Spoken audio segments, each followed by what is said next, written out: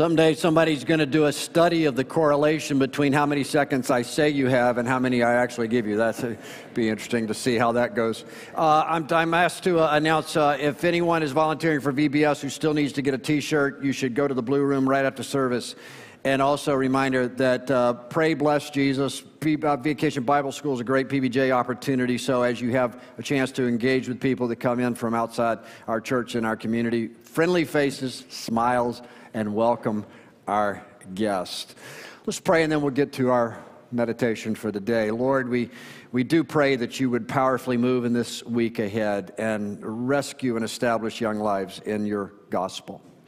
We pray today that you'd meet us at our point of need. We think of our friends, the Musas, and their family as they grieve the loss of Abraham. We pray that you would meet them, Lord, with your presence and your care and comfort.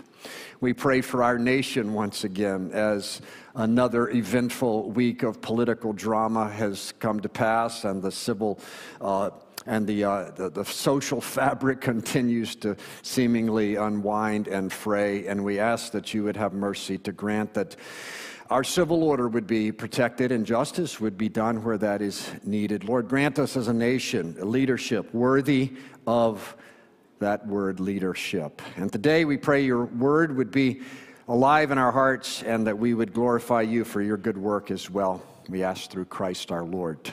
Amen. We'll begin this morning with Jeremiah chapter 1.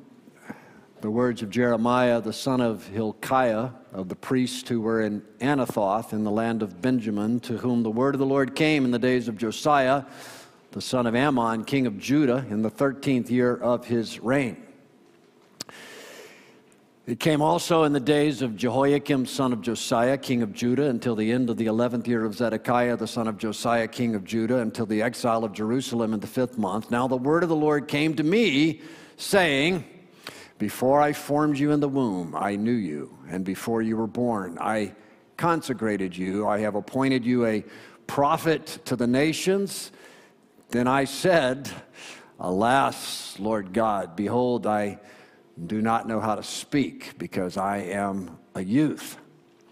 But the Lord said to me, do not say, I am a youth, because everywhere I send you, you shall go, and all that I command you, you shall speak.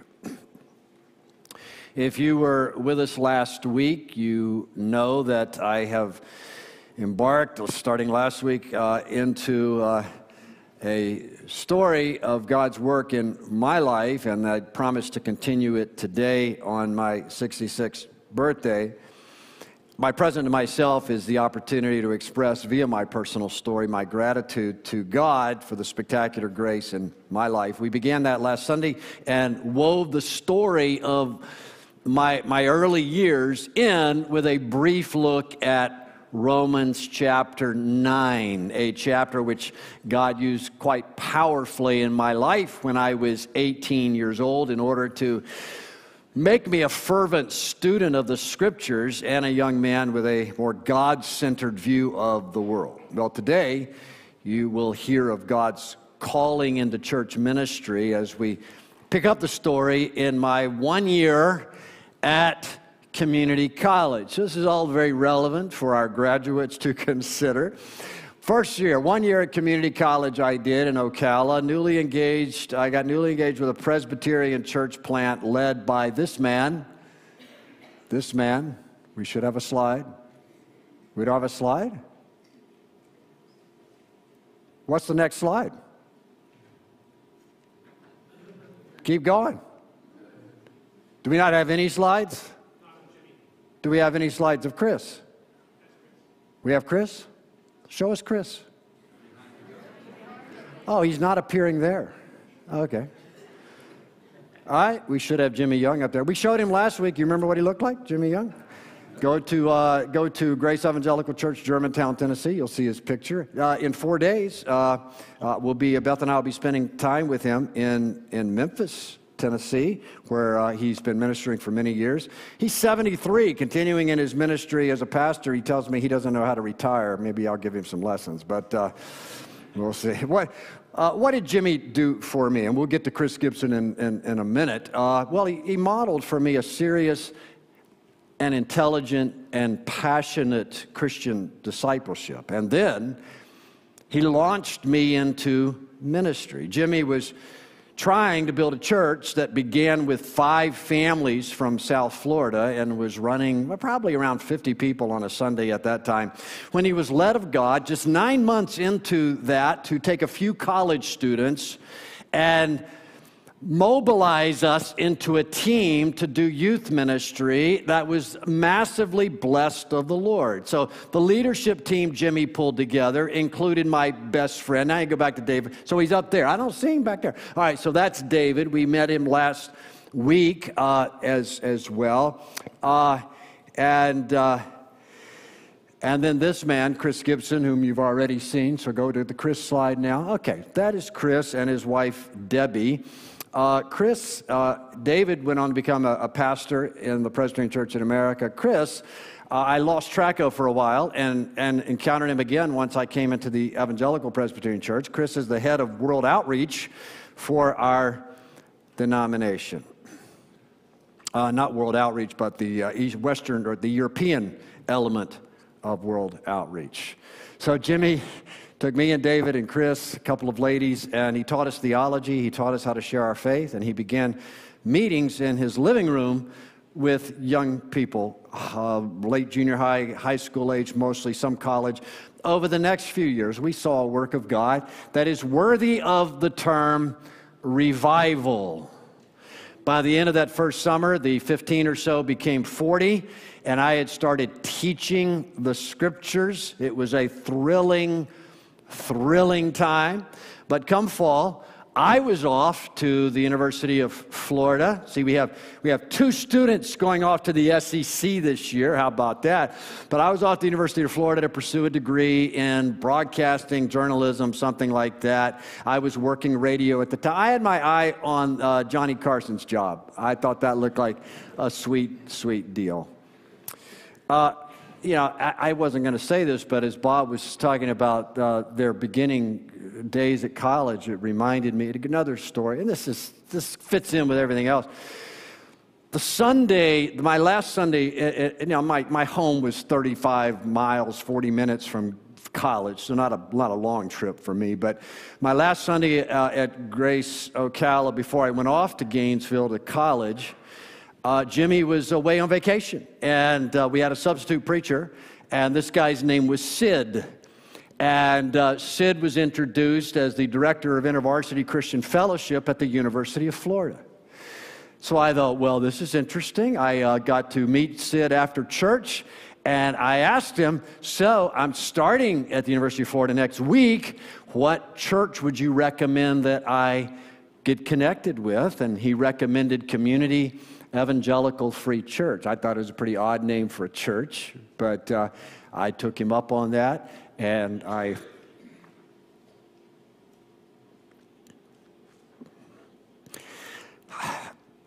again, you just look at the timing of God in these things, the little things on which your life turns and God's direction through those. So substitute preacher says, go to this church. That's where Beth and I met. There were other good churches, but that was certainly one of them. Now, when Jeremiah was called by God to the ministry, he complained that he wasn't much good at public speaking. That was not my story. I was young, but my mother had entered me into speech contest when I was 13 years of age. So I was in speech contest. It was horrible. And then I became student body president at my high school, so I was up in front of them a lot. As a 12th grader, I took a job as a disc jockey at our local radio station. And so God had moved in my life to prepare me well for life as a public communicator. And at age 18, I found my message. I didn't know exactly what that meant vocationally, but I soon decided that seminary was in my future. Studying philosophy would be a better preparation for seminary, and so that's what I shifted to. The decision to pursue seminary was, as these things go, rather easy for me. I still didn't know what I would be when I got out of seminary, but the next 5 years were sort of set. A couple of years at the University of Florida, 3 years off to seminary. After I made this decision, I went to tell my father about it, and you may recall he's an unbelieving man, and I said to him, Dad, there's something I want to talk to you about. That's all I said, and he looked at me and said, don't tell me you're going to be a preacher. And I said, well, kind of, yeah. He had been soured on that, partly by my brother's experience. My brother went into the ministry with a cult. They didn't pay him well, and my dad was concerned about my financial well-being. He also wanted me to do well if this was my chosen field. He said, at least be better than that Graham guy I see on TV. No problem.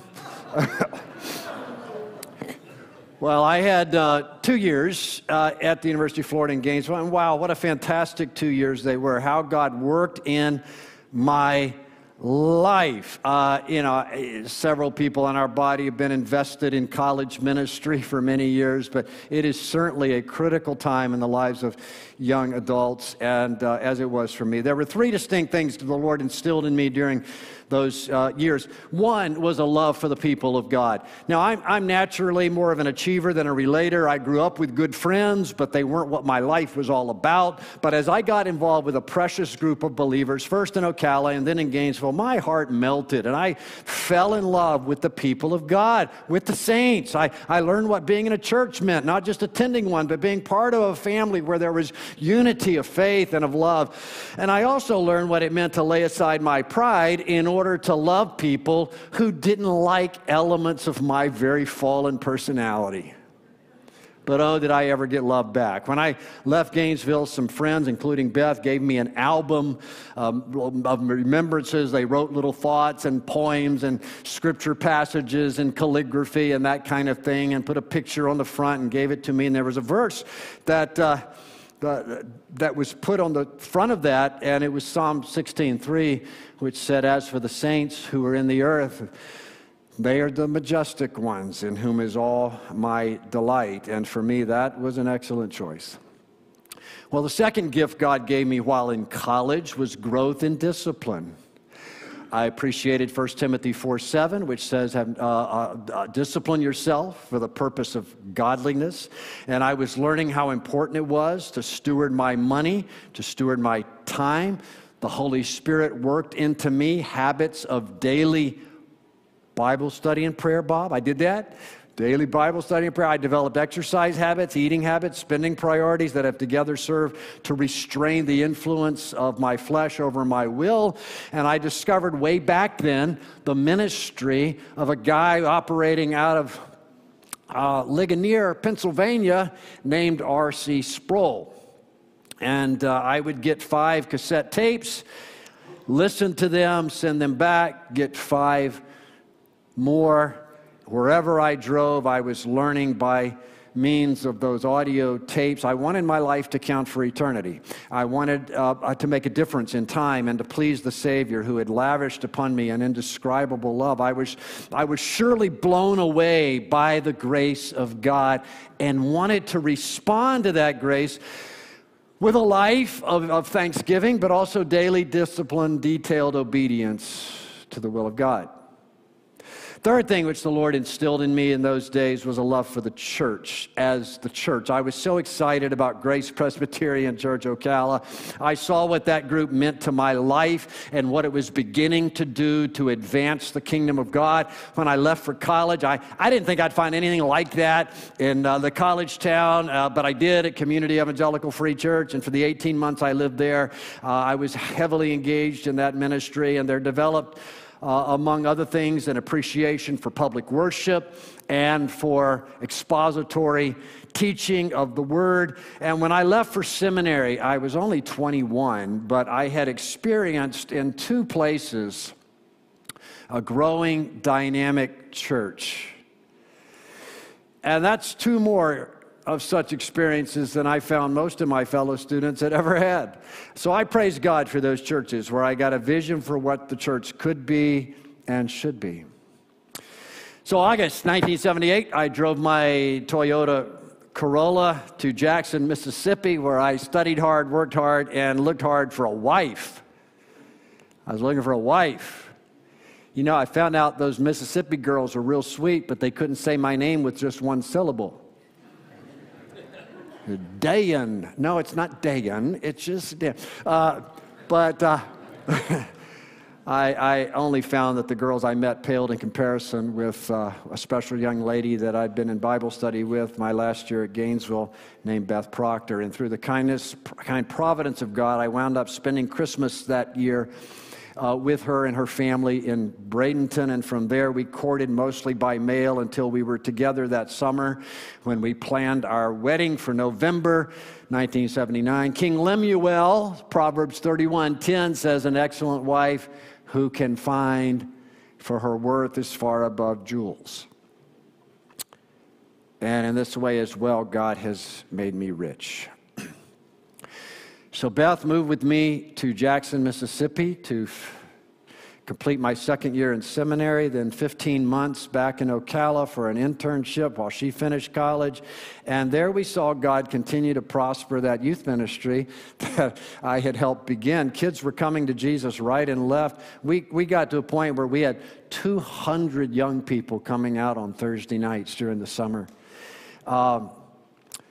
Many were called into the ministry. It was glorious. It was also an extremely instructive period of my life as I came to understand church and ministry in new ways. But I gladly returned for my final year of seminary in Mississippi with my then pregnant wife. And later that year, we got to meet a boy named Andrew. Now, seminary seniors often think about what's next for themselves when they get done. I assumed that when I got done with seminary, I would be entering into youth ministry. I had a good resume for that. That's what I felt qualified for. I didn't think a lead pastor. I was ready for that. But I did tell God, I think having a child had something to do with this. I told God that if there happened to be a pure young PCA, that was our denomination church out there, that for some reason wanted me as pastor, I guess I was open to that. And I thought nothing of it. Fat chance of that happening. I was 24. But it happened. And again, the providence of God, which is His directing of all things, brought me together with an unusual pulpit committee from Melbourne, Florida, to a church that seemed remarkably suited to who I was, with elders that were very forgiving and patient. And I felt that God was challenging me and stretching me, but I knew that was where I and we were supposed to be. So in June of 1982, we moved back to Florida, this time to the East Coast, and to labor in God's church in Melbourne. Now, I have to praise God for His patient mercy with me as it has to do with this call to pastor in East Central Florida. So Bruce Lewis, we have a picture of Bruce. There he is. Okay, Bruce Lewis was the chairman of the search committee at Covenant Presbyterian Church. When I moved here 14 years ago, Bruce was living in Pittsburgh and participated in my installation service at North Park, which was very special for us and a crazy providence. Bruce was influential in Ethan and Vanessa Chin coming to faith as well. They continue to be dear friends. Now, understand God works in mysterious ways, but He has been so obviously involved in directing our lives. It's just nonsense to suggest to me that His presence and engagement with my life is not real. We look back amazed. So Bruce had a friend named Tim, and Tim had moved from Melbourne to Ocala and was a part of my church there. And he was a part during that year that I was the youth pastor and an intern, and Bruce visited Tim on one of the 2 Sundays when I was preaching. And he remembered me. I never applied for the position at Covenant. He called me up and asked me if I would talk to him about it. But when he first called me, I was at my mother's home over Christmas break. And she came to me and said, there's a guy from a church in Melbourne that wants to talk to you. And I said, why are they calling me? I don't even know why now. But this stupid kid told him I was not interested in the job. Did he say bye and hang up, which is what I would have done? No. He asked if he could tell me more about the church. And 20 minutes later, I was thinking, wow, this could work. And it did.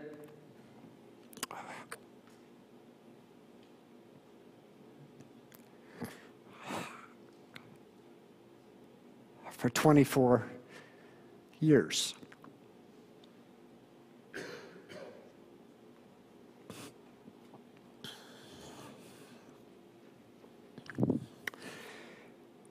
So we had a glorious experience at Covenant Church. As always, it's a mixed glory, but it was a glorious experience. Covenant moved from Melbourne to Palm Bay, the community just to the south. They're off of I-95 corridor. God has his people there in Central Florida as he does here. We were privileged to work among them for many, many years. When Beth and I arrived on the Space Coast, middle of the state, Atlantic side, Covenant had 35 members. The church did not grow rapidly. I felt like a terrible failure for my first couple of years there. We added 10 people the first year and 15 people the next year. I tell people it grew 35% a year for 12 years. And that starts to pick up steam after a while, right? After 6 years of triple services in the 1990s, we had a daughter church, we had a Christian school, we had the largest homeschool group in the county. To our amazement and our wonder, the vision for the church campus, which the Lord had given us in 1984, we had a picture of that. I meant to put it on the screen today, but if you're at my house in my basement, which not many of you have been there, we have that architect rendering from 1984, and we saw that thing accomplished piece by piece. The changes we saw were remarkable, and the experience of serving the Lord there was a pure delight. Now, this was the work in which we invested our lives, and God mercifully prospered it. Lots of people came to know the Lord. A dozen or more were called into ministry, and the treasure of relationships we still have there, as we do here, is beyond measure. For me, one surpassing gift of God during that season of life was family. Now, I'll say I was, with the Musa family yesterday, and they have an extraordinary family. I grew up with nothing approximating that. I didn't know my uncles, didn't know my aunts, didn't know my cousins, didn't know my grandparents. I was well younger than my siblings. So family was not, in my mind, a really big deal. I didn't think much about being a dad. I'd never been around little kids until I was a dad. But wow, such a special gift. God gave us one son and then 3 daughters after that. And as in everything, the scriptures are remarkably honest and accurate about parenting.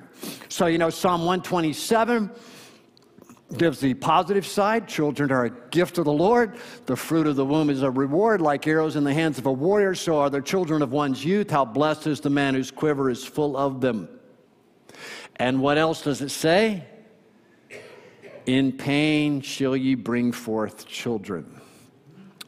Beth and I shared in the parenting enterprise with a like-mindedness that we wanted to raise up fully devoted followers of Christ from the womb and disciple them. Easier said than done.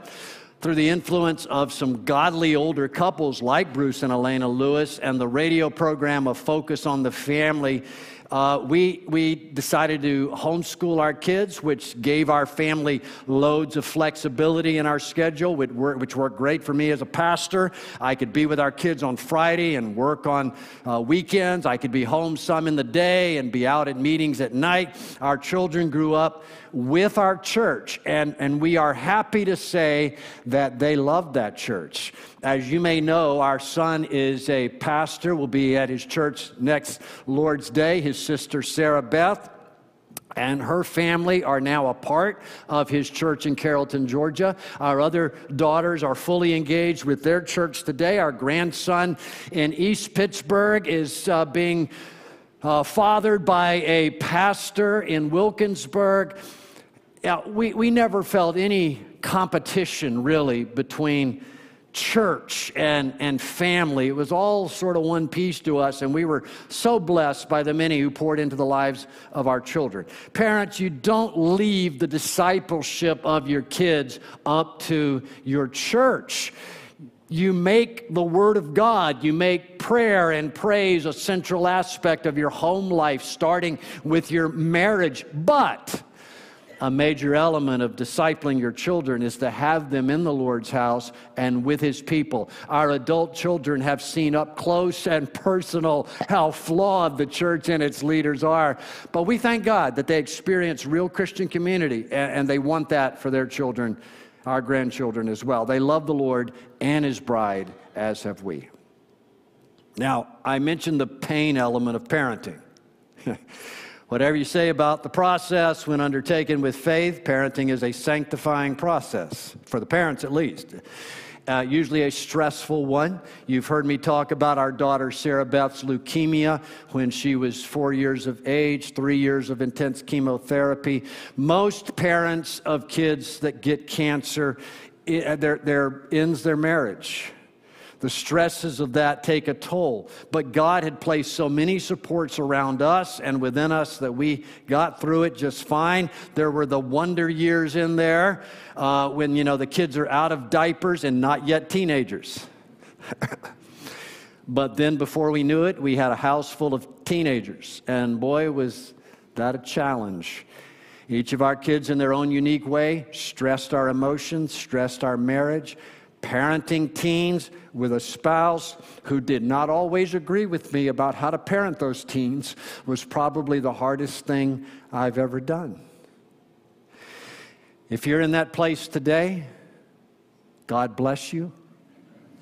Cling to Jesus and keep going. Make connection with the Lord. Make connection with your spouse, your priority in that season of life. So for me, coming out of the parenting teen years, I was probably burnt out in a way. Our marriage was not in a great place. Church life had become somewhat discouraging because our growing church had plateaued. Factions within the church took issue with my leadership. I know you can't imagine that, but it did happen. And it was in 2006 that I became convinced that the Lord was calling me to lay down my position at Covenant, which for me, frankly, felt like death. And it led to a difficult emotional season in which Beth and I learned a great deal about ourselves, about the Lord. Due to the generosity of the saints there, we had time to we didn't have to run off and get another job right away. We had time to work on our marriage. We had time to spend before the Lord, understanding what was needed to endure the stresses of life and ministry. And after months of asking God for new direction in our lives, we eventually decided that pastoral ministry was still the right place for us. The passion the Lord had given us for the church as young people was still there. And after more than 2 years of waiting on the Lord, He graciously opened up to us the opportunity to join you here in the North Hills of Pittsburgh. Our good Father went way beyond what we should have needed to make sure we knew that He was leading us here, for which we're so very thankful. Most of you have heard that story, so I won't repeat it today, but we are delighted to be Pittsburghers and thrilled to be. By the way, did you notice the black and gold up here on the stage today? And I wore a black shirt just to fit in. Yeah, we're thrilled to be at North Park Church for the last 14 years and the next 7 months. I find myself to be one of those unusually blessed individuals who has been able to do vocationally precisely what I desired and what is the passion of my heart. I honestly can say I know of nothing I would rather be doing than pastoring in the Lord's church. I can relate to the exclamation of Paul in Ephesians 3 and verse 8. To me, the very least of all saints, this grace was given to preach to the Gentiles the unfathomable riches of Christ. So the Lord has been so gracious and gentle with me. It's an incredible privilege to be a child of God, to be called as a teacher in His church, as an elder in His church, to be the husband of a magnificent woman. I feel so deeply those words of David in 2 Samuel chapter 7, verse 18, where it says he went in and he sat before the Lord and he said, "Who am I, O Lord God? Who am I? And what is my house that you have brought me this far? Who am I?" It is by grace we are saved. It is by grace we are preserved, as I have been for these 66 years of walking under His mercy. Two more thoughts, and I'll be done. The years that I have been here have not all been easy. Some very challenging years, difficult years. The future, I can easily grow anxious about an uncertain tomorrow, but I have learned that contentment is usually about focus, and the Lord has given us plenty of good things and great people upon which to focus. It has been a joy for us to see the Lord raising up young families in this place.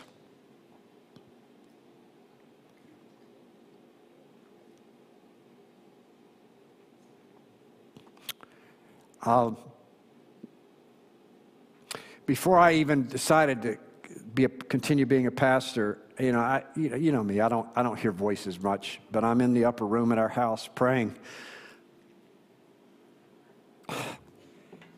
about what's to be next, and the Lord spoke to me and said, "I want you to invest in young men